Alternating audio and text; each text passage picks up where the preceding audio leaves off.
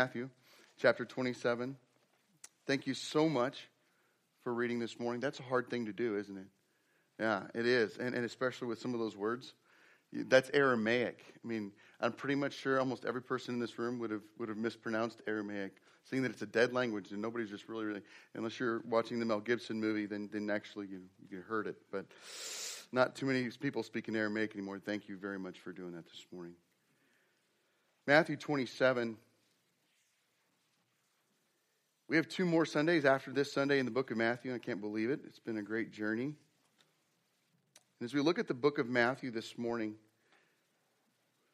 we're going to keep it pretty much right here. I know sometimes when preachers preach in Matthew, they like to bring in the other gospel accounts of the crucifixion and things that are going on.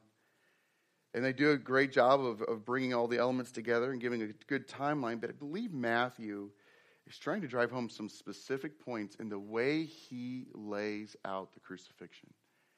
And if we bring in Luke and John and Mark's accounts and bring them to all to bear upon the crucifixion, we may lose the point that Matthew is trying to make by including the details that he specifically includes. So in Matthew chapter 27, we begin here in verse 32. Annalise, would you just make sure that it's on X32? Thanks. Otherwise, you're going to have to control my slides. Is it? Perfect. Great. Now it'll show up. All right, great. This morning we're going to begin in a place that maybe you wouldn't have thought. But before we do so, I'd like to just spend a moment in prayer. Father God,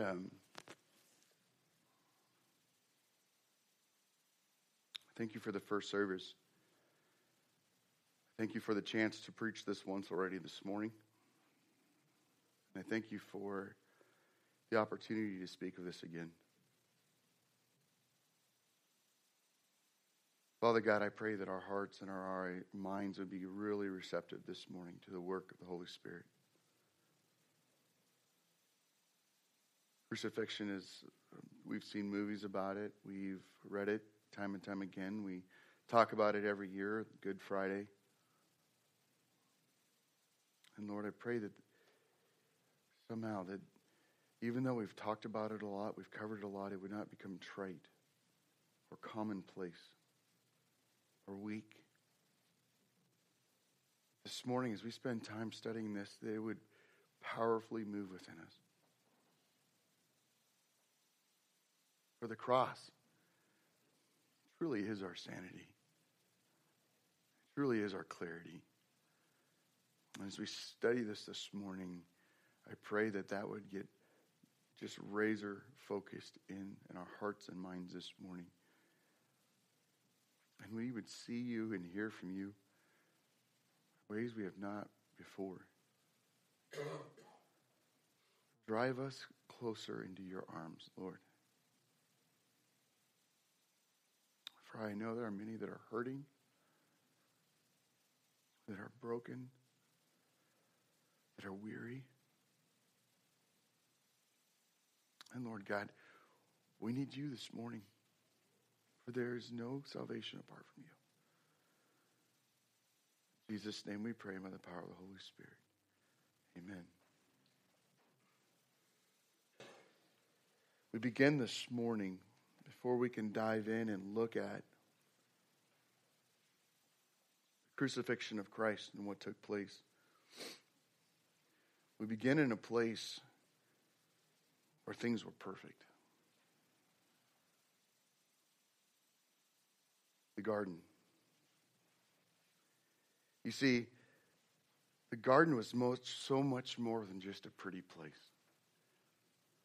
I don't know, when I think about the Garden of Eden, Adam and Eve were created in place. I think about the beautiful waterfalls. I think about the streams running through the garden, Euphrates. I think about the beautiful trees. The fruit would have been perfect. I think about Adam and Eve being naked and unashamed and holy before God. I think about the animals just the peace and the harmony that there would have been in the garden. I think about the work that Adam and Eve would have been doing, and all of those things are amazing.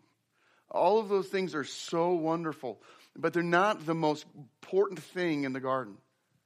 You know what the most important thing in the garden was? Adam and Eve's ability to walk and talk with God face to face. I mean, it is something that as we sit here and we even bring it up, we're like, that's great for them, but I can't even fathom that. I can't even begin to picture what it would have been like. For in Genesis chapter 3, verse 8, it says, and they heard the sound of the Lord God walking in the garden in the cool of the day. God himself came down and walked with Adam and Eve. I can only imagine the conversations they would have had. I mean, Adam like, hey, God, I came up with this really cool name for that animal over there. What do you think? And Adam and Eve's going, yeah, well, I think mine was better. And there's no animosity, there's no anger, there's laughter, there's joy, there's purity. And then they're just having this conversation with God as they're walking about in the garden. And Adam is turning to God saying, God, thank you so much for Eve. She is magnificent. She is beautiful. She's beyond anything I thought I ever could. Thank you. She is exactly what I needed. And there's no thought whatsoever of how Eve has disappointed Adam. Or how Eve hurt Adam earlier in that morning's conversation. And then there's there's Eve turning to God saying, man, God, Adam is a great leader. You know, that was just really cool. We had this idea to do this, and he just did this, and it was really funny, really cool. And thank you so much for giving me this man who leads me perfectly and never makes a mistake and never does anything wrong. He's just awesome all the time. I mean, can you fathom that? Everybody who's been married for more than a day is going, no.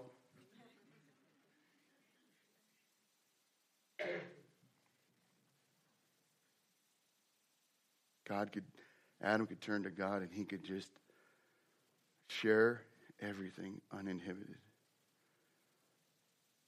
And Eve could pour out to God. I could see Eve just saying, Lord, can you thank you, and just leaning into the Lord and feeling the Lord's presence around her.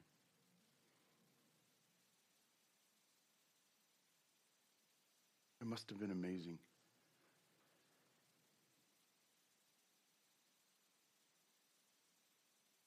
And then we messed it all up.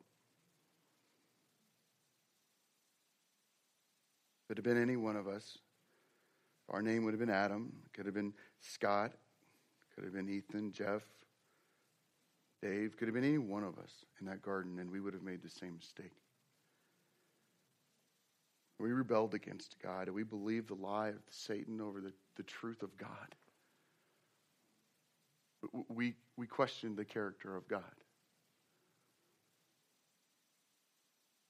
We doubted him.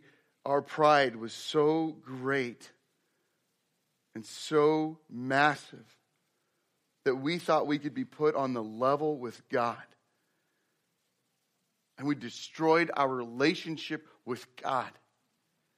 And we broke it. We shattered it. And we entered into life outside of the garden. We walked away from this incredible, perfect, wonderful harmony with God. And we were forced out of the garden as we rebelled against God. And we were standing now forced to be outside of the garden. And it doesn't take us long to look at the book of Genesis to realize what does life outside of the garden look like. Cain kills his brother Abel. Murder. Chapter 4. By chapter 6 of Genesis, the world has gone into such a cesspool of immorality, idolatry, hatred, anger, just stinky, nasty, gross sin that God says, I regret making man. And so God takes Noah and his family, puts them in an ark. The whole world is destroyed. Do-over, right? But you go, man, and you're right after this. Guess what? Yeah, Noah does. Noah does what Noah does. He grows a vine. And what does he do? He produces wine. And what does he do? He gets drunk. And what's he do after he gets drunk? Well, and then one of his sons causes one of his sons to sin. And here we are back into the mess of cesspool, because guess what?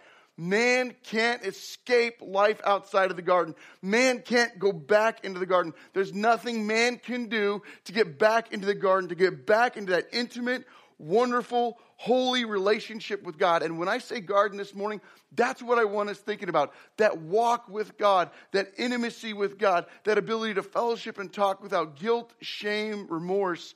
There's no way, nothing you and I can do to get back into that place. There's nothing. We are stuck outside of the garden. And what does our life look like? I think it's powerfully revealed what our life looks like as we look at the crucifixion passage. Because as much as we were present in the garden, we're present right here as well. Because if we'd have been there, we would have been saying the same thing, screaming out the same horrible things to Jesus Christ. One of the things that I first noticed as I was going through this crucifixion passage is that the mocking of Jesus was virtually unanimous. We saw that as we looked at the earlier passages, Matthew 26 and 27, the religious leaders, Peter, you see the abandonment of the disciples, you see also Pilate himself, you see the soldiers, you see the crowd, and when Matthew references these things, he uses all, every, elders of the people. He's bringing into view all of us are guilty of this. We put Jesus on the cross. Our sin, our gross, nasty junk put Jesus on the cross. We're guilty. Virtually unanimous. As people walk by, deride Jesus, speak horrible things to him, wag their heads at Jesus. And you may even notice here, when Christy and I were talking about the passage this week, she brought up the fact that in Luke's gospel, Luke brings up the issue that one of the thieves on the cross does eventually repent and turns to Jesus. Would you remember me when you enter into your kingdom? And Jesus says, today you'll be with me in paradise. He repents and it's going to be with Jesus. But right here in Matthew's account, he is trying to draw out this point that everybody is guilty. Everybody, those thieves are guilty. Everybody is guilty. Their sin is what is the reason Christ must go to the cross and hang there. We are guilty. We are living outside of the garden. And we need something to happen that we can't do in order to regain that fellowship and that intimacy with God once again. The second thing we see is that the mocking was intense and angry. Listen, folks, sin is gross. Sin is disgusting. Sin is what hung Jesus on the tree. And there's no little sin. There's sin. Now we see effects of sin. Some sin have greater consequences than other sins. But sin is the reason Jesus hung on the cross. And some of you may be sitting here thinking this morning, my sin isn't that bad. And we'll compare ourselves to somebody else. Our sin is gross and disgusting. The littlest sin, the littlest lie to our mom and dad. The littlest rebellious act. Well, they told me I can't have peanut butter in my sandwich. It's sin. It's rebellion against who God has appointed to us and given us authority to watch over us. We sin when we're at work. And when we steal our employer's time by doing what we want to do. And maybe we're on our phones, but instead of doing what we're supposed to do at work, we're sinning against our employer and we're sinning against. Those are the things that Jesus went to the cross for. They're ugly, they're intense, they're angry, they're gross. And I don't think we've got a real grasp on how gross our sin is. Our pride, our haughtiness, our thinking we're better than other people, our disobedience to pursue God when He's calling us. These are areas of sin that Christ went to the cross for. They're gross, they're intense, they're ugly. Third, this mocking against Jesus is the essence of what our Lord Jesus claimed and taught. Notice here, they point out the fact that Jesus said that he was going to destroy the temple in 3 days, rebuild it. They're mocking him. I don't see you destroying anything now, Jesus. Jesus is claimed to be the Son of God. No Son of God would ever hang on a cross, Jesus.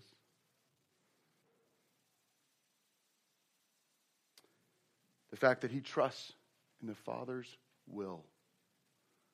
Oh, he trusts God? Well, if he trusts God, then God help him out. Since he's still up there, obviously, God isn't on his side.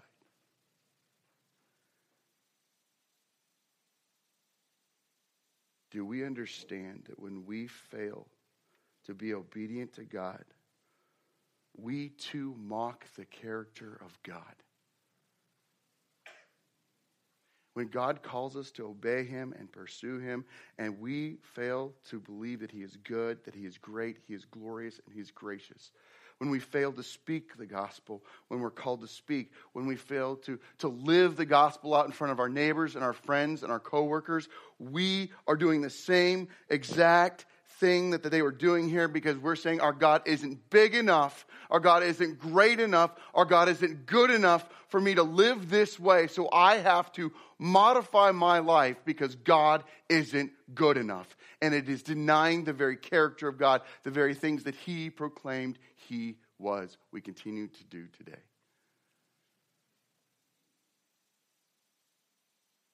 Fourth, this mocking is really a dare. And referencing back to the same kind of temptation that Jesus Christ went through in the wilderness. Remember what Satan said to Jesus? If you do these things, if you bow down to me, if you turn those rocks into a loaf of bread.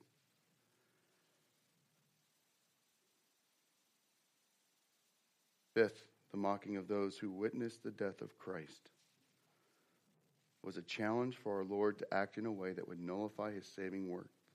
You might want to circle this one or underline it in verse 42.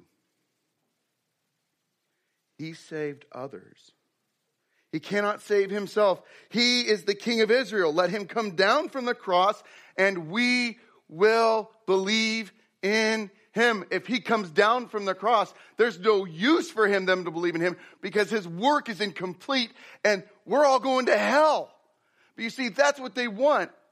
And that's what oftentimes the world wants. And that's what we struggle with as Christians as well, is having a God we can define. We can mold and shape. We can manipulate. We can want to do what we want him to do, say what we want him to say, so that we can live however we want to live, because we don't want to modify our lives. We don't want our hearts changed to really follow God. I'll follow you up to this point, God, but you can't take me past that because I really enjoy this, or I really want to do this, or all the excuses we give. We still are trying to manipulate God, and by doing so, we destroy the power of the cross. These people want the cross destroyed. They want the power of the cross gone, so that then they can show, oh, okay, and they'll believe in him for about 2 seconds and go back to their wicked ways, because any hope of overcoming their sin is completely gone. Any hope of returning to the garden and walking with God is gone if Christ comes off the cross, and he obeys and he stays, so that we can have the opportunity to re-enter the garden again someday.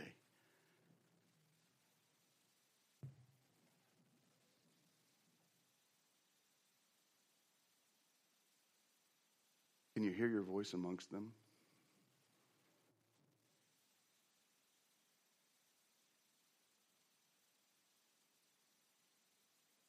Have you ever thought somehow you were better than these people?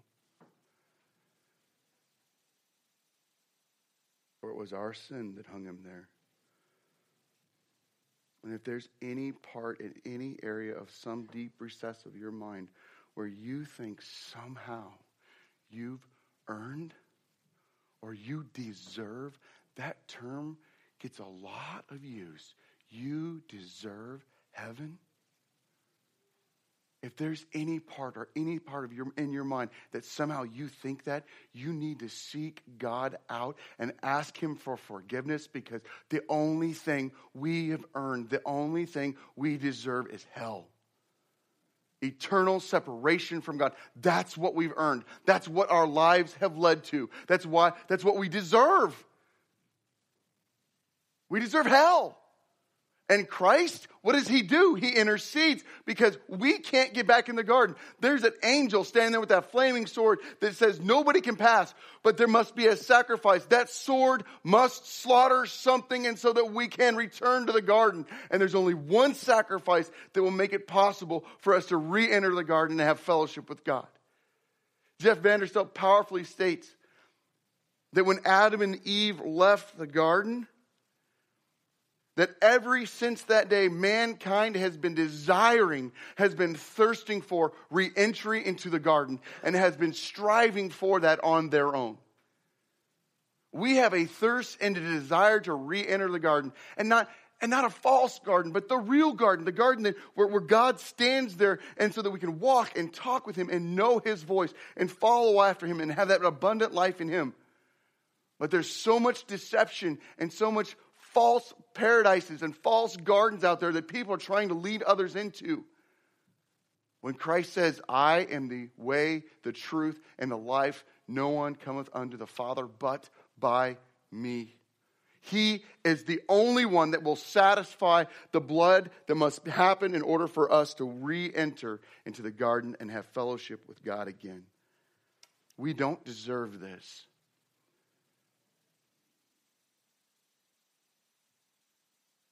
With the greatest of humility, we accept this gift. This gift of payment to enter into the garden. As I spent time with the preaching team meeting this week, I struggled with using this terminology, because I did not want to treat the crucifixion of Jesus Christ flippantly, but he is the entrance fee that was paid to God the Father for our ability to begin the process of re-entering the garden.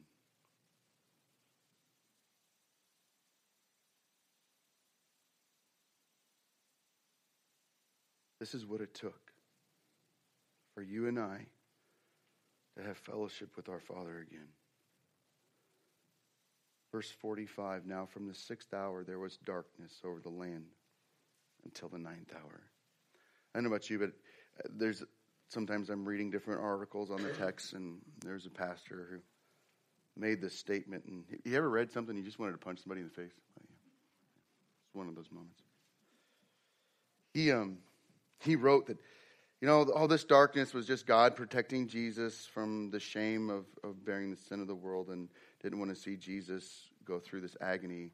But when I look in scriptures and I understand what darkness is, what the Jews understood darkness to be, darkness is this idea of sin veiling the truth, this idea of unable to discern what God wills, wants, and desires. The wrath of God was being poured out on the Son because our sin, our deception, our lies, our junk was being poured out on Jesus, and the whole world was made black from 12 p.m. to 3 p.m. It would have been noticeable. And for the scientists who keep trying the solar eclipse theory, it just doesn't pan out. This was a spiritual event that happened in the physical realm. And I know some people struggle with the whole Passion of Christ series, and there's some Roman Catholic things that are involved in there that we don't quite understand. But what I do appreciate about the Passion is they bring the spiritual events that were going on into the physical reality. This is spiritual and physical just slamming together at this moment. A very physical representation of what our sin looks like. Just blackness, darkness, veiling the world, being poured out on one person, Jesus Christ. 3 hours of utter darkness. You can only imagine the scene. Chaos. This is back in the days before street lamps. Back in the days before flashlights. Before the sticks that you can break and shake and be able to see your way around. And before the LED lights and everything. When things went dark there, it was pitch black. You couldn't see the person next to you. You couldn't see your hand in front of your face. It was pitch black. I'm sure it was a very chaotic scene. As I think about this moment, I could just feel the grossness and the weight of the air that had to surround the cross.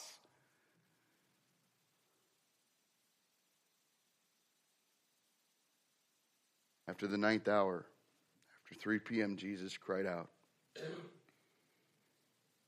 Eli, Eli, lama sabachthani. My God, why have you forsaken me?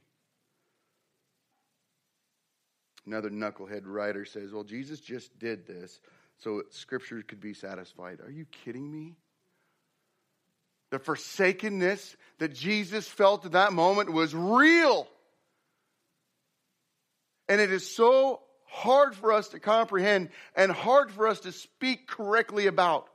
Because the triune God has eternally existed, coexisted together in perfect harmony and perfect unity, except for one moment in the history of the Trinity. At this moment, the fellowship between God the Father, God the Son, and God the Holy Spirit was broken as Jesus Christ became the sin of the world. And this perfect union was held in brokenness for this time. And we can't grasp that. We can't even begin to fathom that. I mean, how many of you would like to go upstairs, grab your child right now, walk them down the stairs, and we erect a cross out front, and you bring them and you hold them in place while you nail the nails through their hands? Could you do it? And then could you turn to one of us who will go out and sin the very next minute or the next hour or the next day and say, we're doing this for them? You see, the Father walked the Son to the cross. You got to grasp that. How many times in Matthew have we heard, this took place to fulfill what the prophet said? This took place to fulfill what Scripture said. The Father orchestrated this plan, and the Father, by the power of the Holy Spirit, is walking Jesus to the cross, and He is staying up there for us. You don't think that the Godhead, the just brokenness and the heartache that happened within the Godhead at that moment, for what? For us. Who are we? Nothing. But to God, we're valued at the price of our Savior, Jesus Christ. That's our value and that's our worth.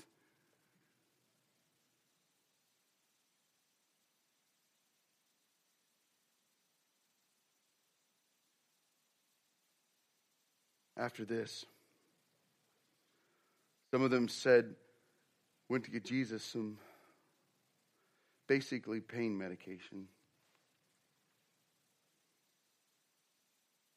before it could even take effect. Jesus cries out with a voice, and I want you to notice something. I want you to underline this in your Bible, if you will.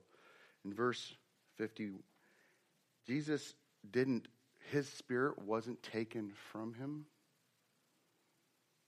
Scriptures say he yielded up. Jesus died for us. Jesus surrendered his life for us. The Scriptures state here in Matthew that the curtain of the temple was torn. And if you've ever seen depictions of it, it was a very thick curtain. You couldn't grab hold of that and rip it with your hands. And notice how it was torn. It was torn top to bottom. God had removed the barrier from us and him. You see, the Holy of Holies was a place that was visited on the Day of Atonement. The high priest would offer sacrifices on behalf of himself, would go through a ritualistic cleansing. He donned ceremonial garb and a clothing and attire that had bells around the bottom. And he had a rope tied around his ankle. And he proceeded into the Holy of Holies. And if God knew his sacrifice wasn't genuine, he was dead.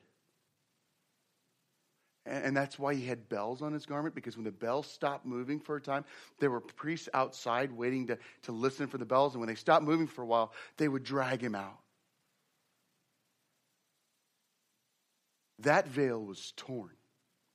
So that now, man has direct access to God. And you see, when God brought Adam and Eve out of the garden, he took them and they had a period of time, and then they went into slavery into Egypt. And after coming out of Egypt, God said, I want you to build a place where I can dwell with you and amongst you. And so they built this tent called the tabernacle. And when God brought them to the promised land and they were able to dwell in that land, God gave Song of Solomon the instructions to build the first temple. And God dwelt in the temple. But now, because of Jesus Christ, God now dwells, temples, is present within us. God, the Holy Spirit, indwells the life of the believer. What a radical shift and what a radical change. It is that first step of re-entry back into the garden. God is making us new. He's redeeming us. And soon, hopefully very soon, God will return and completely restore us. And once again, we'll be fully in the garden, fully in the presence of God, walking hand in hand with him, able to fellowship, able to talk with him, and the cares of this world will be gone, and the only thing we're going to care about is Jesus Christ. This is what it took for those events to start taking place.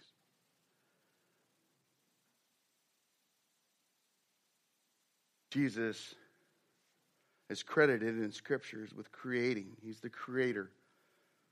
God planned it. Jesus created it. The Holy Spirit sustains it. And in this moment, the Creator died. And creation reacts. The earth shakes. The rocks were split. And I can't help, and this is a sidebar conversation. I don't think that this is exactly what the text is driving at, but I can't help but recall verses of Scripture where God had prophesied that he will take our hearts of stone and turning them to hearts of flesh. He is splitting these rocks. He's splitting, and so it makes it possible for our hearts to be made new. And then the craziest thing of all, the tombs were opened. Stones rolled away before Jesus' stone rolled away. Tombs were open. But if you read the text there, you may be a little bit bewildered because you're like, okay, the tombs were open, but nobody gets out. I mean, I can only imagine the odors that's going to come from these tombs as the stones are rolled away. And for 3 days, nobody comes out, but the tombs are rolled away, opened up. And I'm sure by the end of this time, people are trying to figure out. But Jesus has done this in a way that they can't be closed back up. At the end of 3 days, the saints start walking out. After Jesus is resurrected from the dead, the saints come out of these tombs. Now, who are the saints? Great question. All we can do is speculate. But in Matthew, Jesus has already talked about Jerusalem. You, O Jerusalem, you who murder the prophets and murder the saints. Wait a minute. Could this be Zechariah? Could this be Jeremiah? Could this be Ezekiel? Could this be Malachi? Walking out telling, I told you he was coming. I told you. He came. He did exactly like the scripture said he was going to do. And he's now risen from the grave. What are you going to do about it? What are you going to do about it? How does this change? I mean, can you imagine what that would have been like? But I'm getting ahead of myself. Jesus dies upon the cross, and the reaction of the soldiers. Truly this was the Son of God. From the mouths of the Goyim, from the mouths of the unclean, uneducated, ignorant Gentiles, this must be the Son of God. This was not a normal crucifixion. These guys had crucified a lot of people. But never had darkness covered the land for 3 days. Never had there been an earthquake. Never had they seen rocks split. Never had they seen tombs opened. This is way different. Who is this guy?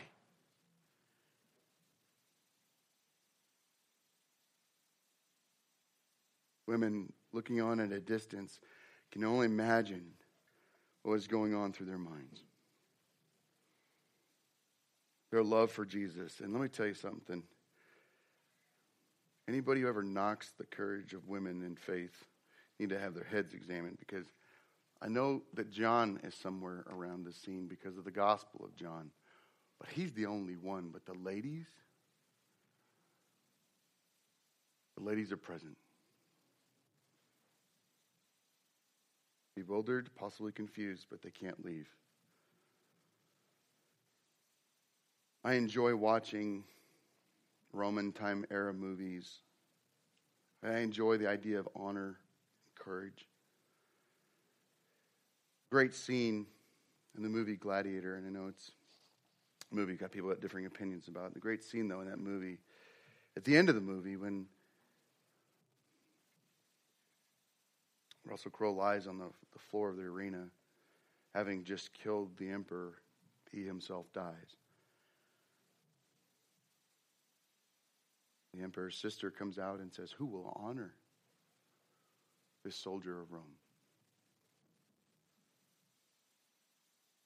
And they gather together in this great procession.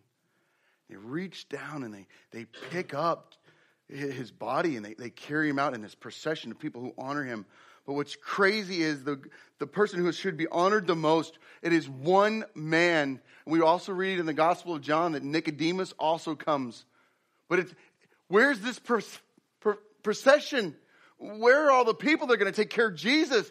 Jesus is abandoned. He is forsaken. And it had to be so you and I could gain re-entrance back into the garden. Our king is buried shamefully. Laid in a tomb with no one there to mourn, no mourners to come. Shamefully. He died upon the cross, a place of shame. He bore it for us so that we might have fellowship with him and we might be his kingdom people that glorify him and glorify the king. What's so amazing about this is in the Gospel of Matthew, Jesus is king, Jesus is king, Jesus is king, and he does something that no other king would ever do. He goes and he says to you, someday you're going to be my people, my servants, and in order to do so, I must die for you. I must sacrifice for you so that you can be my servants and you can call me king. Kings don't do that. Kings turn to the servants and say, by might and power and will, you will follow me. You will do what I tell you to do. I own your land. I will take your land. I will, that's how kings worked. But Jesus Christ is a king like no other king. He comes first as the suffering servant, dies for us so that we can then proclaim him a king and rejoicingly be his servants. So what's our dilemma? What's our problem? We still struggle with following the king and being the kingdom people we're called to be. We're still struggling with those secret sins. We're still struggling with lives that lead to selfishness. And let me tell you something. So many times I hear these passages preached, and I've even preached them this way, that this is all about the individual. Jesus saved me from my sin. But to preach that way, yes, it is true. Christ saved me individually, but for the purpose of redeeming the church. That we might be a holy people. First service this morning, God put upon Stephanie's heart to have us do the Lord's Prayer together. And how does the Lord's Prayer begin? Our Father. Christ died so that we wouldn't be a bunch of individual followers of Jesus. Christ died so that we might be a people brought together, united in the banner of Jesus Christ.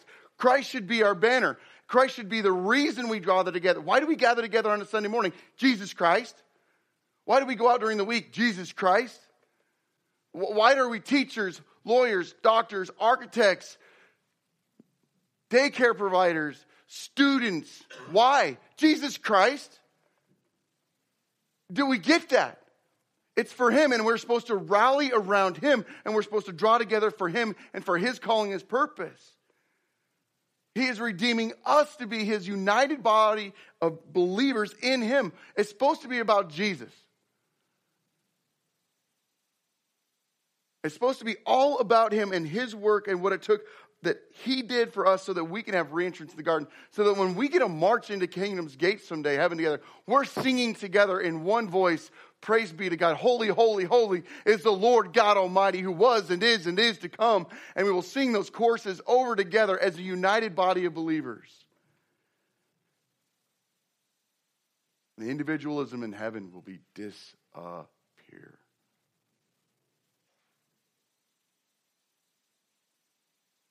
God is drawing us together as a body of believers. He is saving us for His kingdom work to be His kingdom people, united in Him, on mission for Him. And I guess that's what the elders want to know more than anything else, is what is the mission God wants for us to do? United in Jesus Christ in every aspect, in every way. We want to pursue God unabandoned.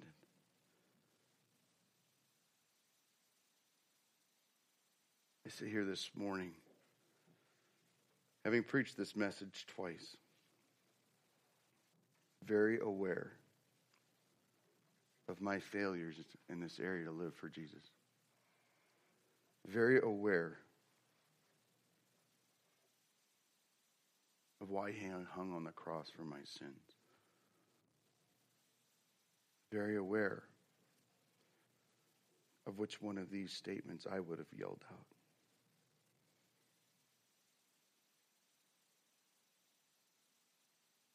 Beautiful thing about the cross, it's something we need every single day of our lives.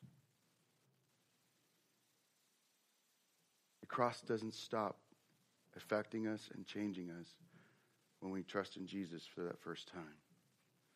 The cross continues to impact us as we understand what Christ did for us every day. And He calls out sin in our lives, and by the Holy Spirit's power convicts us and draws us closer to Him. I don't know about you this morning, but I need that. I need Him to keep working on that. And to quote my theology professor at Dallas, I wish He would stop, but I need it. Because if He exposes sin in my life, it's a hard process. As it should be. Because to be identified with my Savior means that I suffer with my Savior, as He is in the process of redeeming and setting me apart, setting us apart for His work and His glory. Because, brothers and sisters, that's the only thing that matters. The glory of Jesus Christ. And I want to say this morning, and I hope you can say it with me, do whatever it takes, God. Do whatever it takes to set us apart. Please. Everything is yours. We want to be a holy people for the purpose of God. Please join with me in prayer. Father God,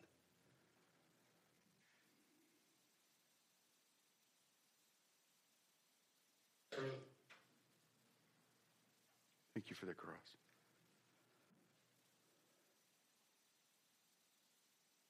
Thank you for the suffering of my Savior. Thank you for the shame. I thank you, Lord God, that there's nothing that I can do to ever earn it. Lord God, I thank you that it is a free gift.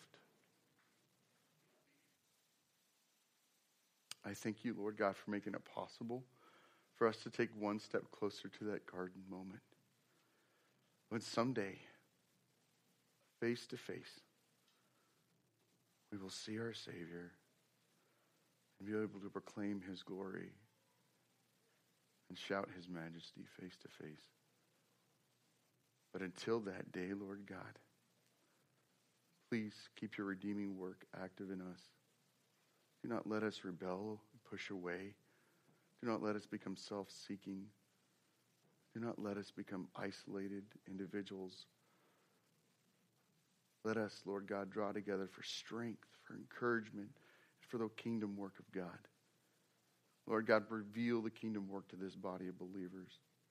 Let us be a people who want to know where you want to take us, and we're willing to say, it's all yours, God. Set us apart, please, for what we're not doing. For it's not working, Lord God, what we're doing.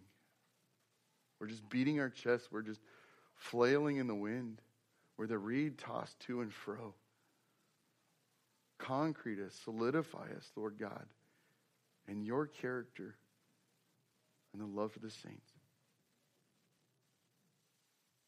Thank you, Lord God, for these moments.